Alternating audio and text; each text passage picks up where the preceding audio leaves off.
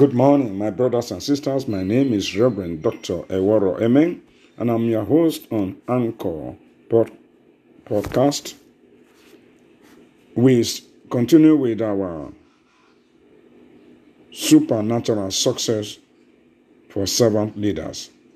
Supernatural success for servant leaders. We started by letting you know that you had a 0 years of existence, which to God may be thousands of years. And then you have the years of existence, and we also began to discuss the issue of the fact that God formed you for a purpose and created it for a purpose. And so we continue our episode today by saying that God had an all-inclusive plan for you in heaven and earth. We said that in the last episode. And today we are going to look at what are you to God in terms of you being a servant leader. The preparation he had for you were robust. And why did he have all those preparations? Because he knew you were going to become a servant leader to your generation.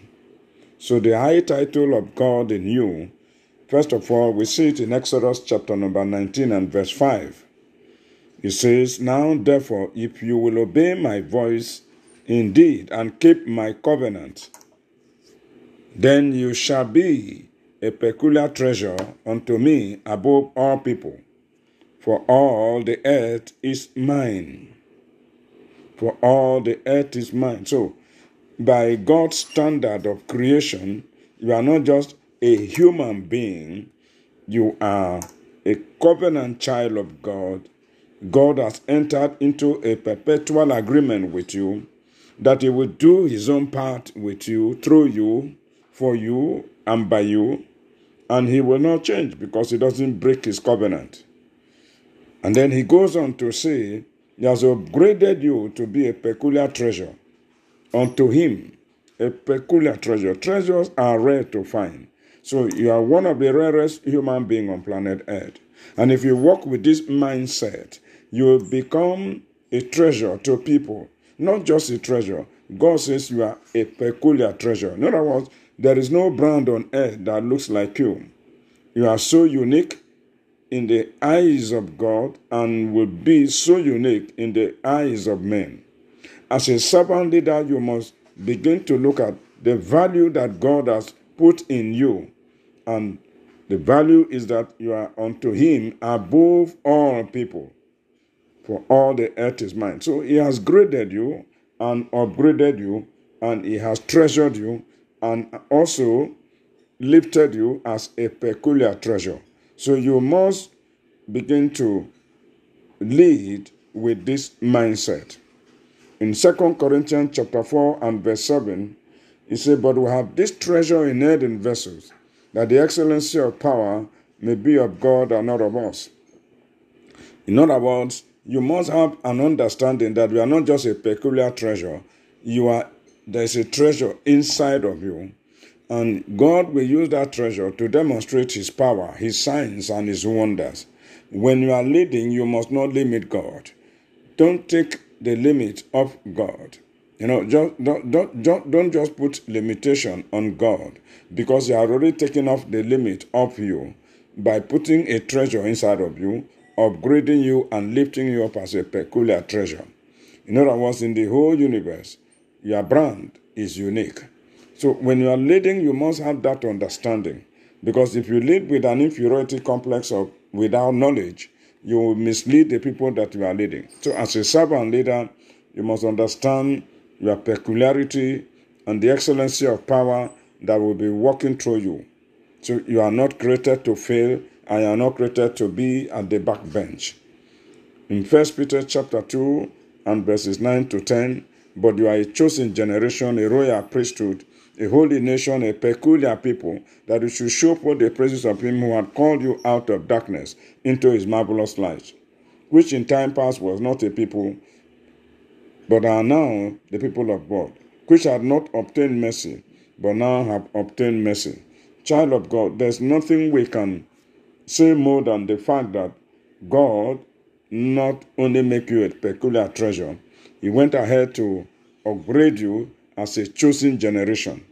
When a choice is made, it means that it cannot be discarded. So you have the fingerprint of the chosen of God. You have the DNA of one that is chosen.